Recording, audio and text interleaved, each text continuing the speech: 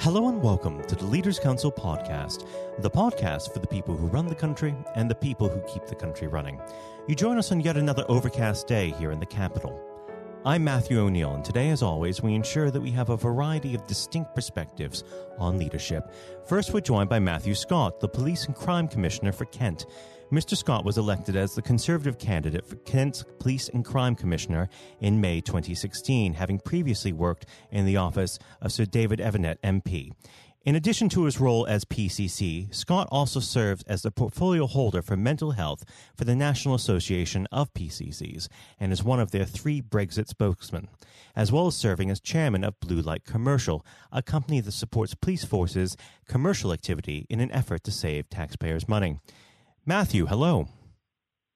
Hi, thanks for having me. Well, that certainly is quite a lot of weight on your shoulders. Thank you for taking the time to speak with us on the show today. My pleasure. Now, I understand that you and I have something in common, and that is that we are both from policing families. My father was a police chief, and your father and your brother were serving officers. Did this experience draw you to the PCC role?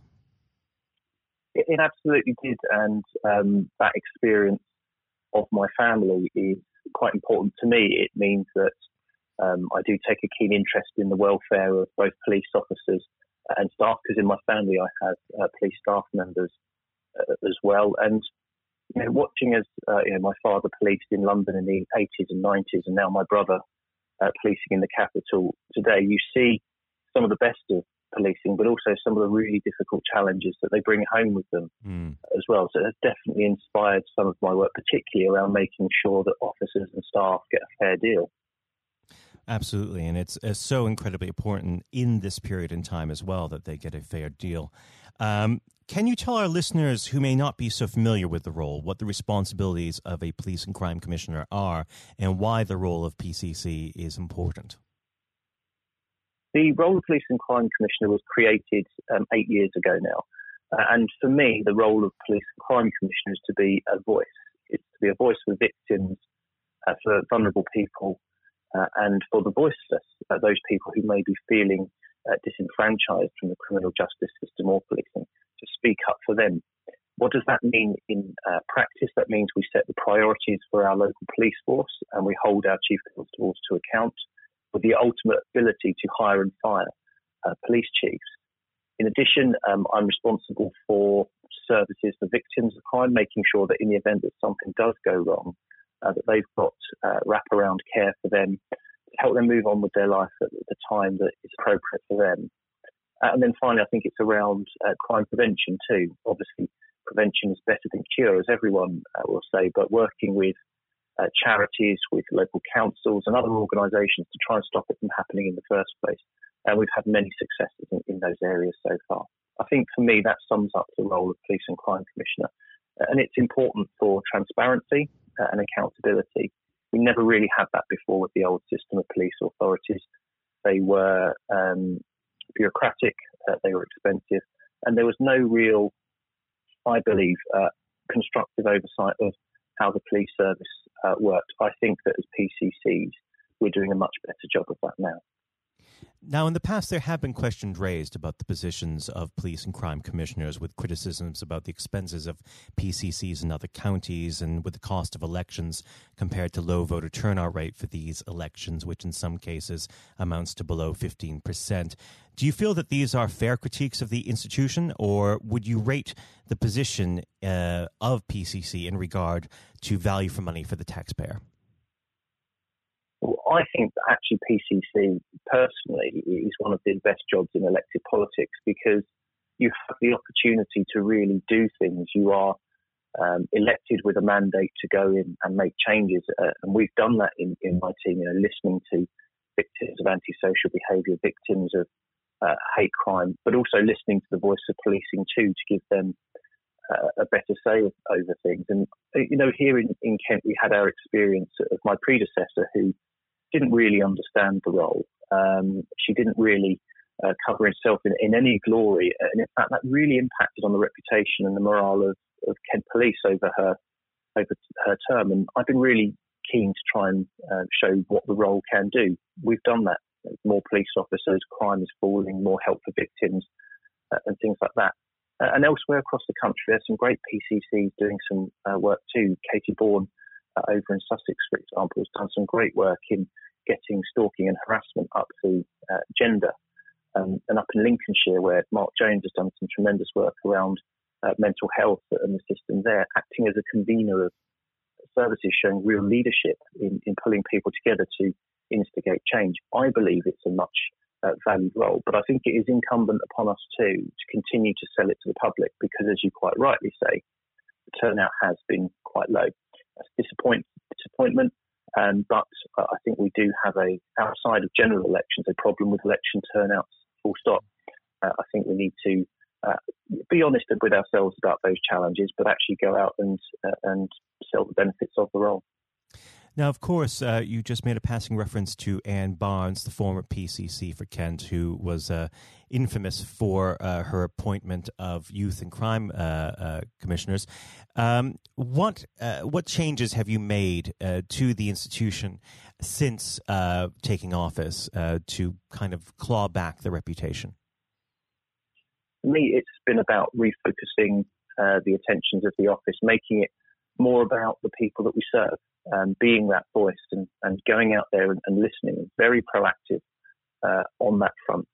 We do it in a very constructive way. It's not about gimmicks. It's not about F and Force One or anything like that. No gimmicks at all. I listen to people. I try and act upon their concerns. I try and make those changes.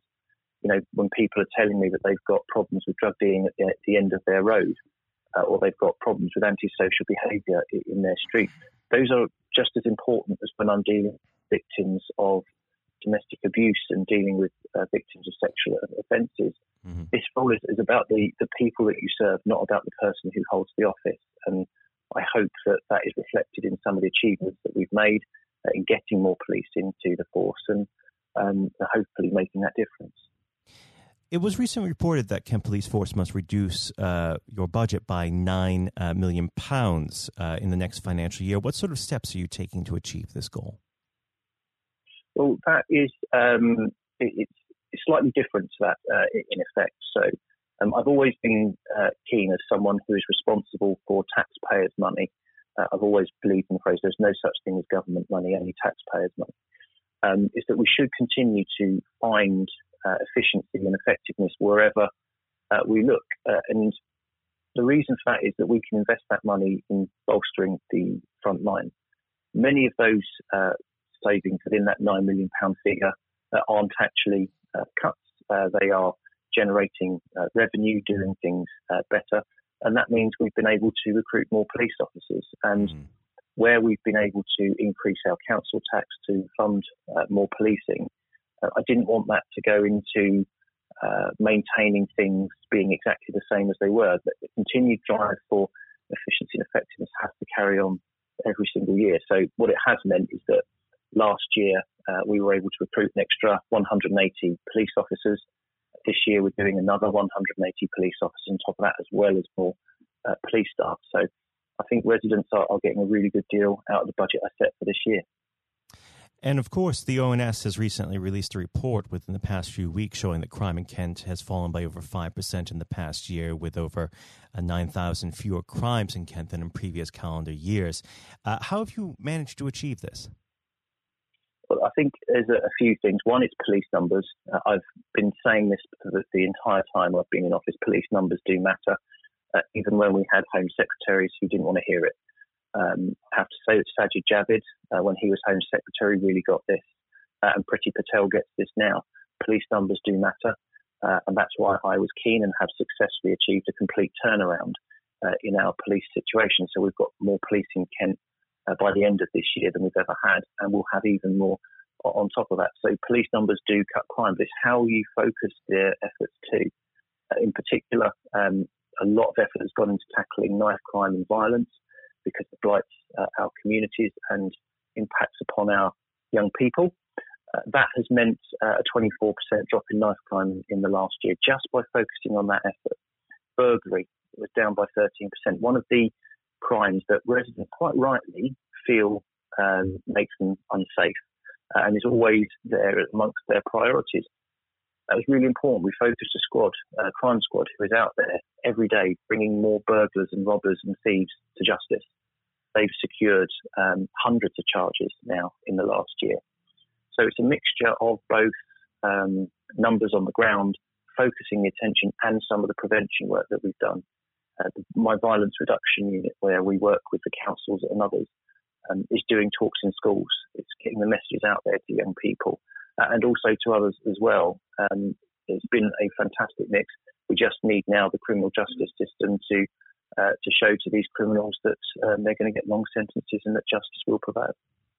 Well, in balance, more than 7,000 burglaries reported in Kent between January and November of last year has seen the investigation end with no suspect identified, according to police data. Of that number, 71% were categorized as having a last income of investigation complete, no suspect identified, suggesting that these cases never reached a court hearing. What steps are you taking to reduce that figure to a more manageable level? Well, burglary is a priority for me, and I've made it a priority for Kent Police. We make sure that every victim is contacted by Kent Police, and in the majority of cases, unlike in some other areas, most people do get a visit from the police, and where there are forensic opportunities, we send our CSI teams there as well. So by putting in the extra resource, we're focusing on the investigation to bring more people to justice. But we've also recently invested in a scheme where we've won funding from the government to really crack down on burglary in some hotspot areas. That includes boots on the ground, but also investment in new technology, video doorbells, prevention advice. So we're not letting up in our pursuit of burglars. We want to bring them to justice. I think that burglary is a heinous offence that people should go to prison for a very long time for. So that's a work that carries on. Now, of course, as we record this, we're in the midst of the COVID-19 pandemic. Now, during this current period, there's been a lot of strain on frontline workers, including the police. Can you tell me how Kent Police has been coping with COVID-19 and what sort of actions are being taken to protect the people of Kent? Well, I have to say that officers and staff and our volunteers actually have done a magnificent job of trying to protect us from COVID-19. But also keep themselves safe as well. And they really have stepped up to the plate. And after an initial blip where people were obviously shielding and they were getting tested, taking precautions, we've actually seen some of the lowest sickness rates in Kent Police, anywhere between 2 and 3%. So they really have stepped up. They're carrying on working through this, and they're doing some great things. In terms of what they have been visible out on the streets, they've been pursuing outstanding offenders and bringing in a number of people that were wanted during that time and supporting local communities. You know, they're out there at the moment supporting our retail sector and making sure that people are remembering to wear masks. And the last update I had from the chief only on Monday is that we'd only had 2 or 3 calls about it, which shows a great deal of support from the public for the measures which are needed. So, you know, full credit to Kent Police. They've been on top of the COVID-19 stuff and engaging with people rather than enforcing. They've broken up potential illegal raves, which we've seen blighting London and other communities. And that impact has been, I think, a positive response from the public. Well, I'm afraid I'm going to have to bring up the B word, and that's Brexit, of course. As a county that's on the front line of our frontier with Europe, what sort of preparations are you making as a force to deal with the new challenges that come with an end to free movement? And also, if you can touch on Kent Police's approach to migrants that have entered the country via less than legal means. Yeah, absolutely. So Brexit, of course, is an important issue in Kent because of our proximity to the continent. However, I supported Brexit. I voted for it. I believe it was the right thing to do, and I'm glad we've left the European Union. And on day one, after the result was clear, I was engaging with Kent Police to say, right, we need to make the best of this. We need to make sure that we've got the powers that we need, that we are working with other agencies to mitigate the impacts of traffic on local communities. And also understand some of the other challenges that will come along as a result of this.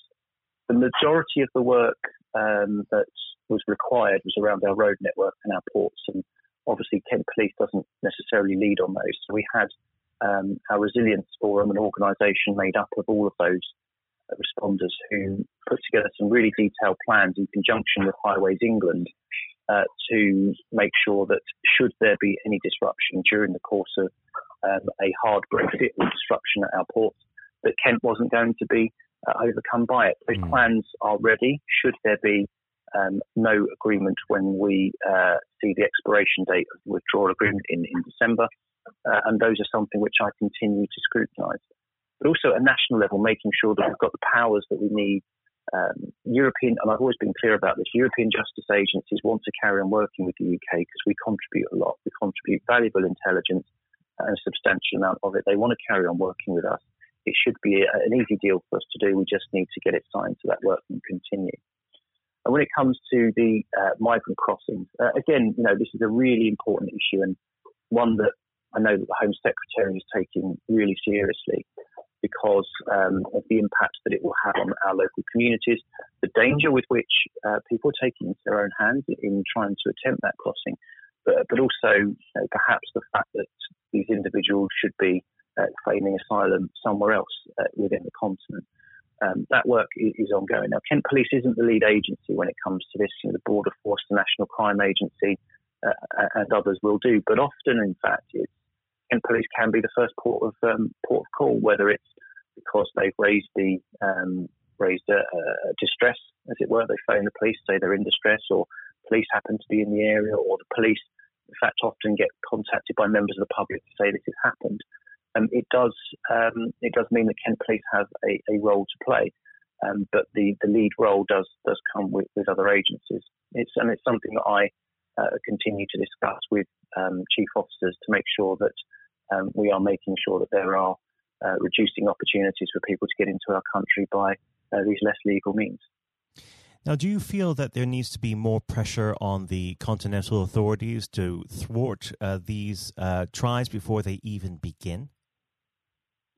I think so, and I think Priti Patel's been really strong on this in going over to meet her French counterparts and others and do some deals around this to make sure that either they're not departing from France in the first place or that they are claiming asylum in other parts. They often have to travel quite a substantial amount of distance to even get to the northernmost parts of France in order to do the crossing over to Dover. And I think that there is a role to play for the European Union and other member states to make sure that they're dealing with illegal immigration within their own borders. We don't know the individual circumstances of everyone who's trying to cross, and we have to be mindful of the fact that there are villains out there who are trying to exploit these people, take money off them, to try and help them make that crossing too. So there has to be a really joined-up approach of the European Union, the European justice agencies, as well as our teams at the National Crime Agency, Border Force and local policing too. Well, if we could shift our focus from your role as PCC to your role as chairman of Blue Light Commercial, what exactly is this enterprise and how is it helping to save taxpayers' funds? Well, this is a good example of how police and crime commissioners and police chiefs work together in order to do better in terms of efficiency and effectiveness. So Blue Light Commercial is only a very new company. You can find us on Google quite easily, Blue Light Commercial. We've been set up mainly to do two things. One is to try and improve policing's buying power within the market. We are 43 police forces and almost as many police and crime commissioners and deputy mayors. And it doesn't make sense for us to do all of that work either individually or in small groups. We spend £2.5 billion a year buying things for policing. So there is naturally some things that we can do better in the market, not just in terms of saving money, because that is quite important, but also get better kit for our officers, better understand the market. So we will be a team. I chair the board, and we have an excellent chief executive in Leanne Deeming, who's come across from outside of policing to run the company for us, backed up by the around 400 people who work in procurement within policing itself, upskilling them, giving them more market intelligence and enabling better commercial decisions. So we've got a funding program from the Home Office for around 3 years, which will help us get off the ground. But I believe that this again shows how we can work together to do better for police officers and staff and also for the taxpayer. Absolutely, and it's a fantastic initiative. As this is the Leaders Council podcast, I'd like to delve into some of your views on leadership as a concept. And now, as longtime listeners will know, I always like to start this segment by asking the same simple question. What does the word leader mean to you? I think it means a few things. I mean, from my point of view, I came into this role from a very different position. I was elected into my role, whereas some people will grow within their companies and within their industry. And for me, leadership is about a few things. It's about looking after your people. It's about collaboration, and it's being about listening. I think that if you want to get the best out of people, you have to listen, make them feel empowered to make their own decisions, back them when the time comes, but also take responsibility for them as well, so that accountability is never lost. I think that the people's individual circumstances also need to be taken into consideration, and that you can often get the best out of people by making adjustments to suit their own work-life balance and their own styles. So it's definitely something that I have to admit I've had to learn and grow into, because going from the role I was in before, which was very senior within Whitehall, working across government departments and the whip's office and things, and coming into this one was a challenge. But for me, it's about listening, collaborating, and trusting the people and valuing them. Where would you say you derived your leadership style from? Did you have a particular role model, or were you shaped more by circumstance? I think there's a few people that I've learned from. My main mentor in politics was David Evnett. A real example of how with good leadership, with good skills, you can really get things done. He was a senior minister within the government, and he has been in Parliament and in politics now for over 40 years. And I think through learning from how he got things done, but also his determination as well. He lost his parliamentary seat in 1997 when obviously the Conservatives lost power there. Fought it again in 2001, was unsuccessful but reduced the Labour majority, and then fought it again in 2005 when others may have said, well, that's my time, or I can go off for a safe seat. He stuck with his community who trusted in him, and I think that says a lot about an individual. They're willing to stand up for their community and do that. So I've learned a lot from him as a mentor. But I think there are others that you can learn from in this area. But I don't think necessarily always in the same places. And often it's those you don't expect, like David, who can learn from the most. Now, of course, one of the most challenging aspects of leadership is dealing with conflict. Do you have a particular method of how you resolve conflict? Yeah, well, we are in a role where conflict is quite prevalent, whether that's between competing priorities, or whether that's between competing industries, or disagreements. I am the Police and Crime Commissioner for Kent, and I have my view. The Chief Constable runs his police force on a day-to-day basis, and he has his view. I think when it comes to resolving conflict, I think really you need to understand a lot more than what is probably on the surface. What's lying behind the reasons for the conflict? Where can we work together to try and solve the problem? Where can we get more out of this? And ultimately, who benefits? Because a conflict between a PCC and a Chief Constable might well be a regular occurrence, but actually who wins and who benefits from the decision that's made, and who loses out by not being able to resolve that conflict? And that is local people. We have a very collaborative approach. I talked about that in how I've learned from my experiences of being a leader. But collaboration is really key in some of those areas, and understanding those challenges. And we've dealt with a few issues recently where we've had to overcome that. But I think that ultimately, because we have a shared vision, I think that conflict is easier to resolve. Now, I must ask, as a person who has proven he can win elections, What is your next step? Will we see you contesting a seat in the House in May of 2024? Well, I've actually got an election in May 2021.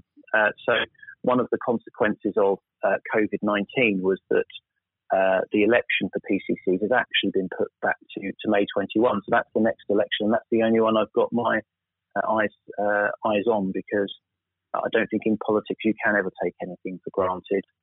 You should always go out at every election and earn your constituents' trust again.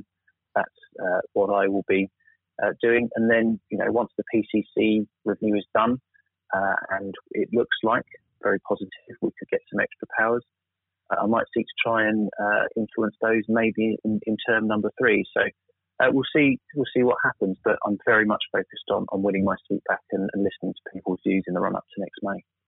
Now, unfortunately, the sand is quickly falling through the glass. So before I let you go, what does the next 12 months have in store for Kent Police?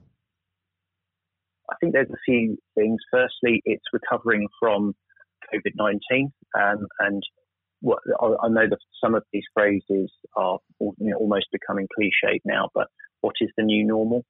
We've learned a lot from the lockdown in terms of how the organisation works and how we can do things better. So it will be about recovery for the organisation and holding on to some of those gains in terms of productivity, but also holding on to some of those gains we've made with regards to crime. So at points within the first stage of the lockdown, crime was down about 22%. Crime was falling anyway before the lockdown came into force. But we have seen, obviously, because people were at home, fewer burglaries, fewer robberies, and things like that. We need to hold on to some of those gains that we've made and make sure that we keep crime falling. Recruitment continues. We are still recruiting more police officers. We've got about another 330 that we want to get in the next 2 years on top of what we've got already.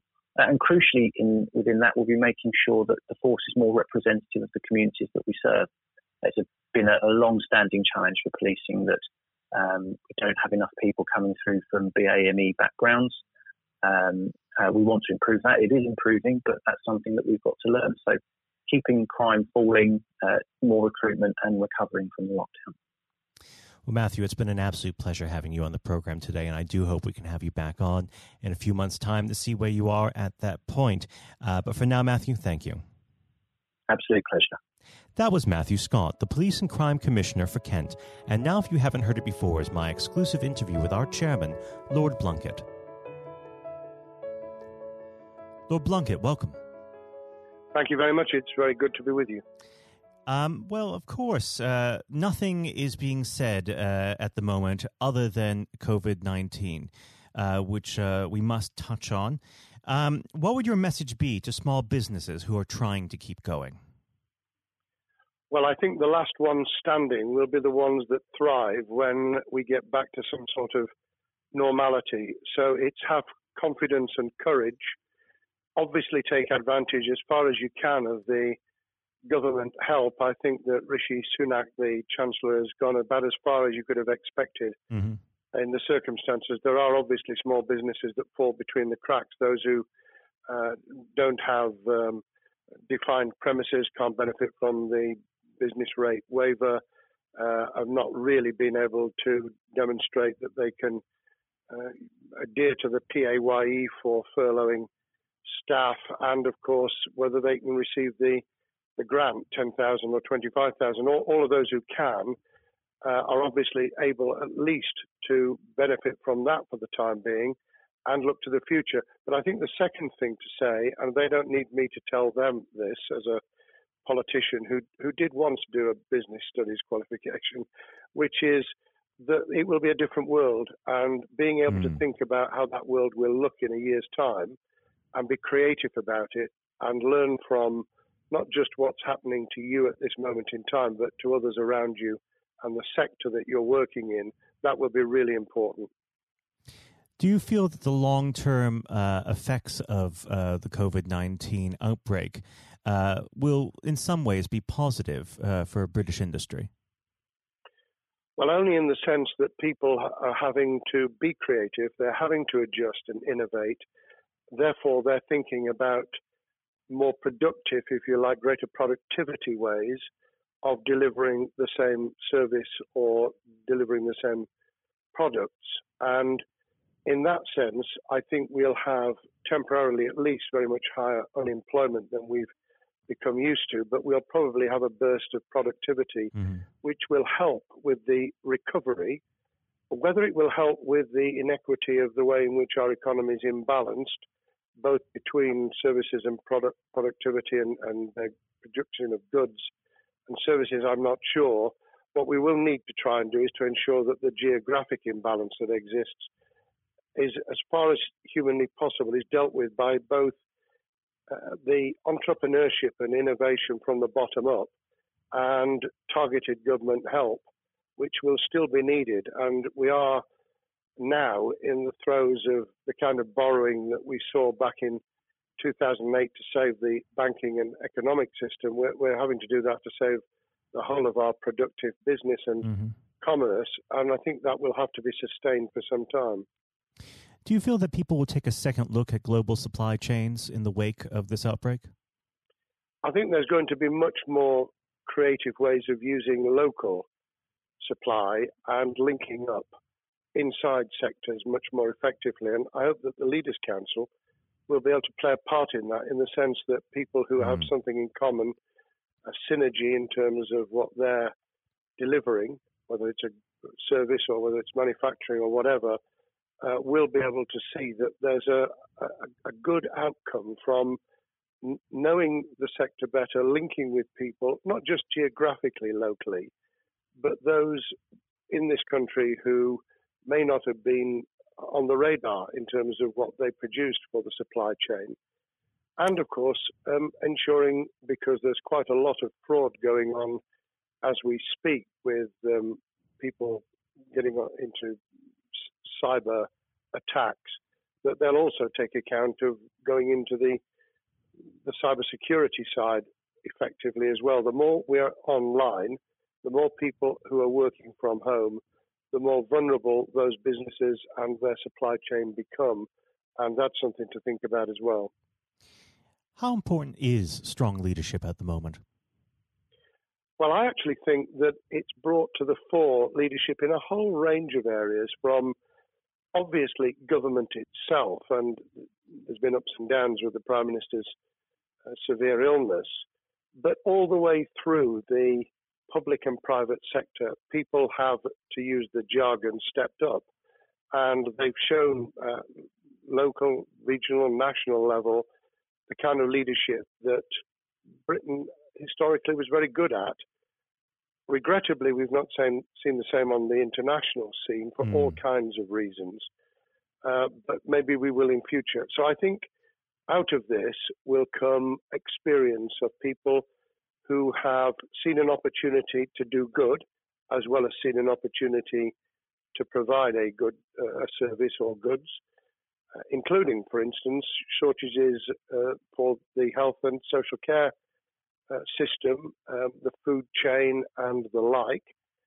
But also, I think in terms of seeing the synergy between the private and the voluntary sector and using people's commitment to each other in a very positive way. I'm not sentimental about this. Things will revert. But actually, I think there's a kind of moment of moral judgment of people feeling that they've got a role to play outside the immediate survival that they're engaged in. And if we can hang on to a little bit of that social responsibility, that will be a very positive outcome. Absolutely. Now, what's your broad view of how the government is responding to this? Are you broadly supportive of their measures? Well, it may surprise people to hear that I have been very supportive. Of course, there's been legitimate criticisms about the speed of response on protective equipment and on issues relating to testing. But my own view is very similar to the challenge that was made to the Prime Minister of Italy when people said, why didn't you close Italy down faster? And he said, a fortnight before we did it, I would have been considered to be a madman and nobody would have agreed to do it if I'd tried to move too quickly. And I think that's something that we need to reflect on here in the UK. We may have seen the signals elsewhere across the world and taken them more seriously at the time. Hindsight is a wonderful thing, but as someone who's had his life in the opposite political party to the present government, I think that with some hiccups and mistakes, they've not done a bad job in what has been incredibly difficult circumstances. And you're absolutely right. In a liberal democracy that we live in, it's very difficult for people to swallow orders given to them from government. Well, the UK and the US, and to some extent the Scandinavian countries, have a very different history and therefore interest in maintaining the freedom to decide and the persuasion and consent that's required. Those countries that have experienced one way or another totalitarianism over the last century have a slightly different way of coming at this. I don't want to exaggerate it, but I think that that's why getting the balance right of getting people to go along with what you want them to do in their interests as well as the nation as a whole is a sensible, proportional balance. And I think we now need to adjust to the coming out of the crisis gradually, readjusting to recovery in the same way. Now, something you've mentioned recently on this balance is the police overreach in the enforcement of the COVID-19 structures that have been put in place. What have they done right, and where have they gone too far? Well, I think that they were interpreting what was not necessarily as clear advice as it might have been for all kinds of reasons, because people were feeling their way. I think what's come out of it has been a demonstration by local police services in some parts of the country that they could get people to do what was needed without the heavy hand of drones overhead or people being told that they shouldn't be walking in the street, because this was all about self-isolation, not incarceration. It was about getting people not to pass the infection on to each other and therefore to provide distance rather than to make our lives a misery. Those police services that adopted that policing by consent and chivying people along did really well. Those who went over the top, I think, soon got a very substantial pushback. And one of the strengths of our democracy is that you could have that debate. People could say, I'm terribly sorry, we think the police force in our area has gone over the top. And that in itself is a constraint and a readjustment.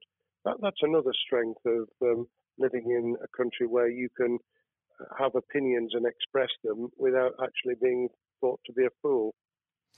Now, of course, the government has faced criticism that they were slow to react, and Boris Johnson wasn't present at the early COVID-19 COBRA meetings. Now, Number 10 has claimed that this is normal practice. The health secretary often chairs COBRA meetings related to health. Does this tally with your experience as a Secretary of State, or would you have expected the PM to be more hands-on during the initial stages? I think different prime ministers do have a very different style. And Boris's style, which I think will now be considerably adjusted, was very swashbuckling. In some senses, delegating is a good thing, as every leader of every business or public service knows. Those who try to pull too much into themselves end up with a massive bottleneck, great failure of trust, and the inability of people to show what they're worth and to demonstrate their capability. So I'd be very wary of jumping in and saying he was wrong to delegate the essential COBRA meetings. What I was surprised about was that he didn't chair the first couple, because my experience with Tony Blair for the 8 years I was in cabinet was that Tony was a great delegator, but he would get a grip to begin with, watch what the difficulties were, and then give people direction and confidence to be able to get on with it. So looking back, I think Boris himself probably thinks, God, I wish I'd spotted the signals from elsewhere in the world more rapidly, and I'd just been there. However, this also raises another issue. All of us in positions of leadership need good teams around us. I think after this is over, he will be assessing those who really did step up and those who demonstrated their inadequacy. I think we'll probably end up in a year's time with a much stronger cabinet than we have today. Well, absolutely. And of course, we've seen a significant drop in the visibility of certain special advisors like Dominic Cummings during this entire period. So it'd be interesting to see how that pans out.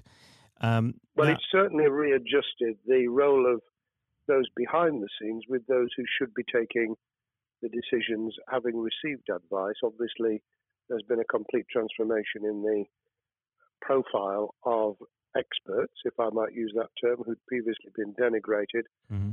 Scientists, medics, people with behavioral science understanding. My only criticism was, were we getting wide enough advice? Were we narrowing it too much to a couple of key centres in London? But that's because I've always been adverse to everything being London-centric. I think there's great expertise, wisdom, experience out in the sticks, and we should use it.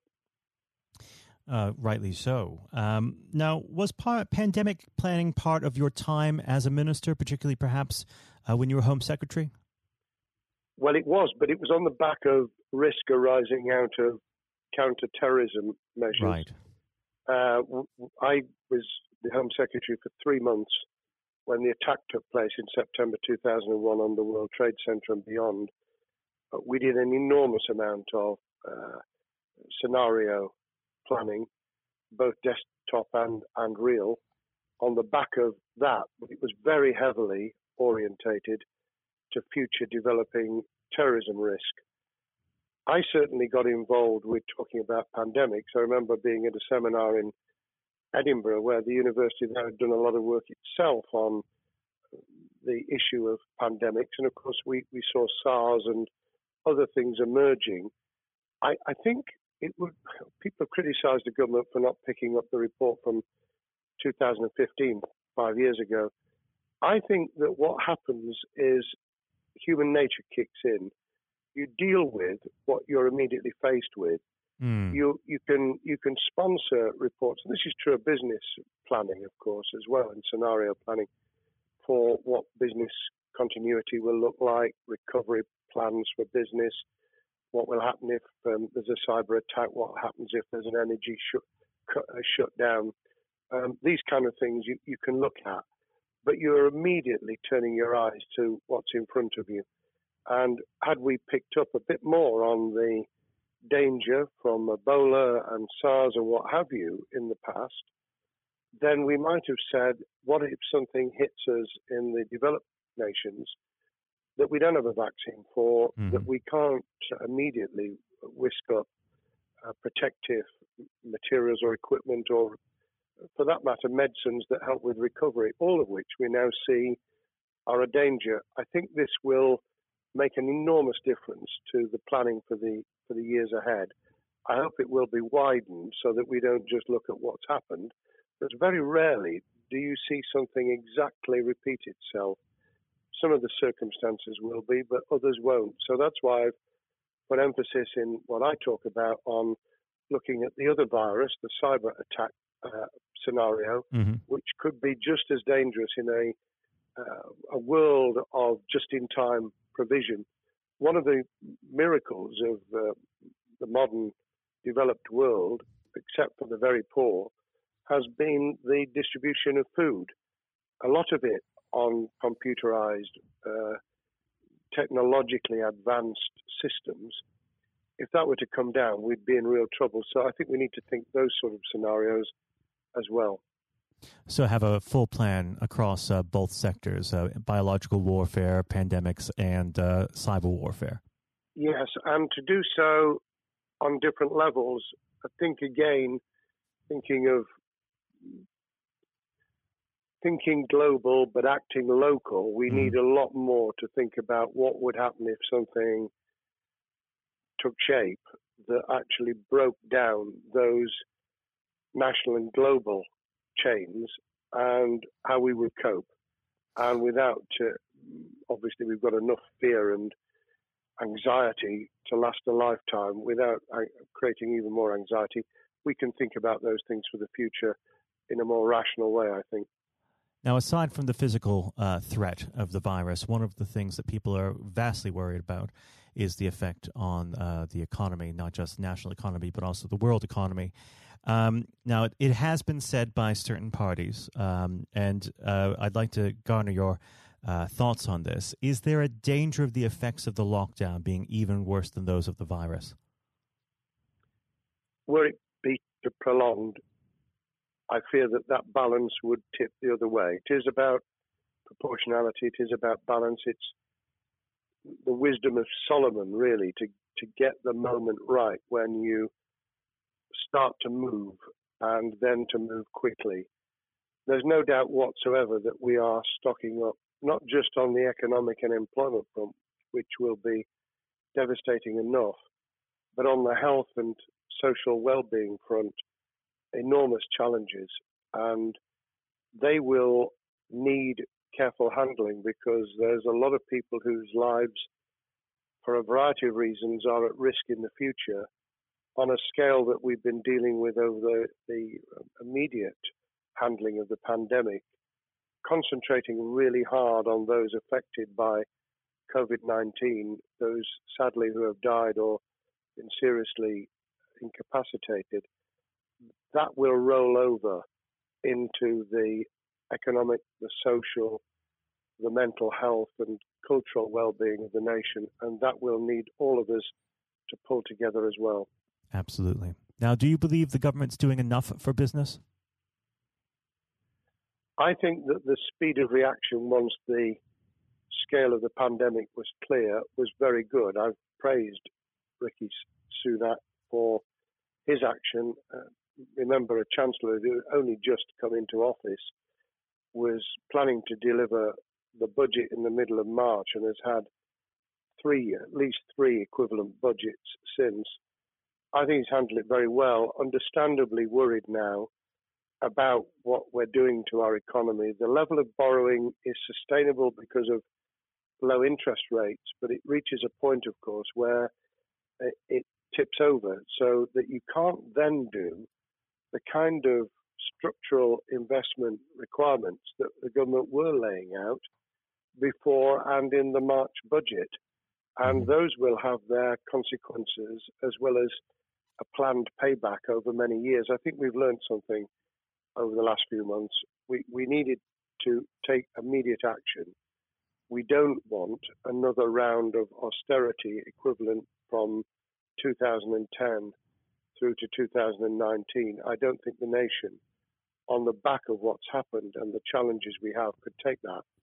And therefore, we need a different plan, economic plan, over a much longer period, just as we did from the Second World War all the way through to 2002, when the final American loans were paid off. Now, of course, one thing that's on everyone's lips, how much longer do you believe that the lockdown can go on for? I believe that we need to be substantially back in action as an economy in June. This obviously is led in terms of places where people would meet in large numbers, having to adjust to the fact that it will be longer for them. And sadly, that will involve business closures. It's why the Chancellor extended the furlough scheme to the end of June. Mm-hmm. But unless we get things moving in June, I think we'll run into the summer where all kinds of services and industries will have a chain reaction effect. And what happens with one will then have a major impact on another. And then you get the skittle effect where things get knocked down that you hadn't perceived were going to be affected. So I very much, if I were in government, and I always think of things in that context, what would I do if I were in government? I would be on the side from the second week in May, on the side of the hawks in terms of saying we've got to start moving, and we've got to do so with the collaboration and cooperation of the public who have got the message, who did behave, who responded magnificently. Let's try and get back, perhaps, doing things differently for a time, but substantially getting back to business as usual. And unless we do that, then those areas that can't and wouldn't expect to be back in action immediately get pushed further into the middle of the year and the autumn, and then they become unsustainable. Now, of course, one of the other major developments we've had recently are the changes in the Labour Party. So if we could just speak on the Labour Party for a while. This might sound like an obvious question, but how does Secure differ from Mr. Corbyn? Well, I'm biased because I believe the Labour Party has come out of 4.5 years of a black hole of a nightmare, where it neither represented a credible opposition nor an electable government, and the combination was to let those who supported the Labour Party and needed some of its policies let them down very badly.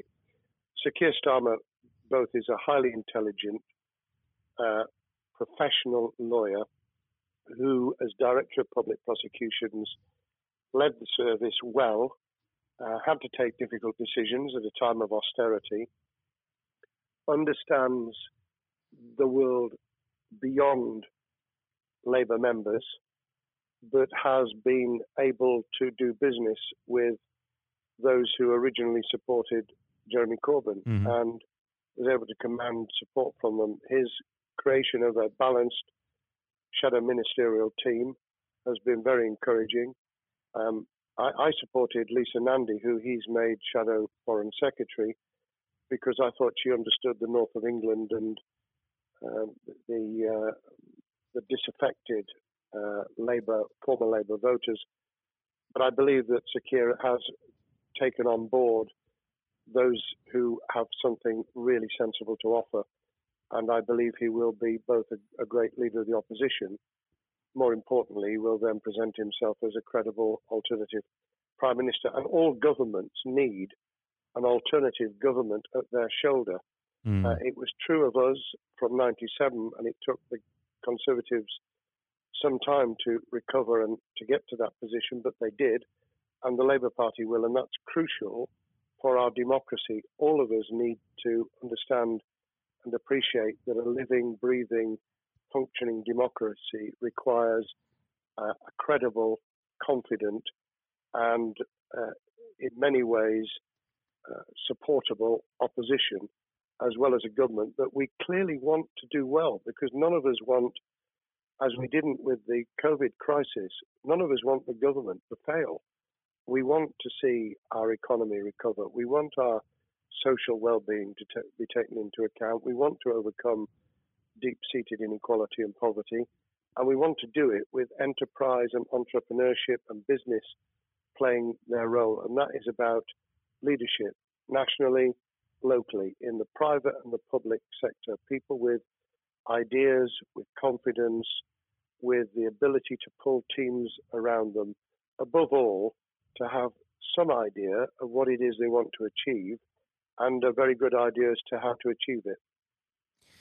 Now, of course, one of the biggest problems Secure is facing will be tackling the party's anti-Semitism problem. There has been a recent internal report that has been quite damning. What's your response to that report, and what does Secure need to do in response? Well, there are two reports. One which is being produced by the Equality and Human Rights Commission, which he will, and has already indicated, will implement in full.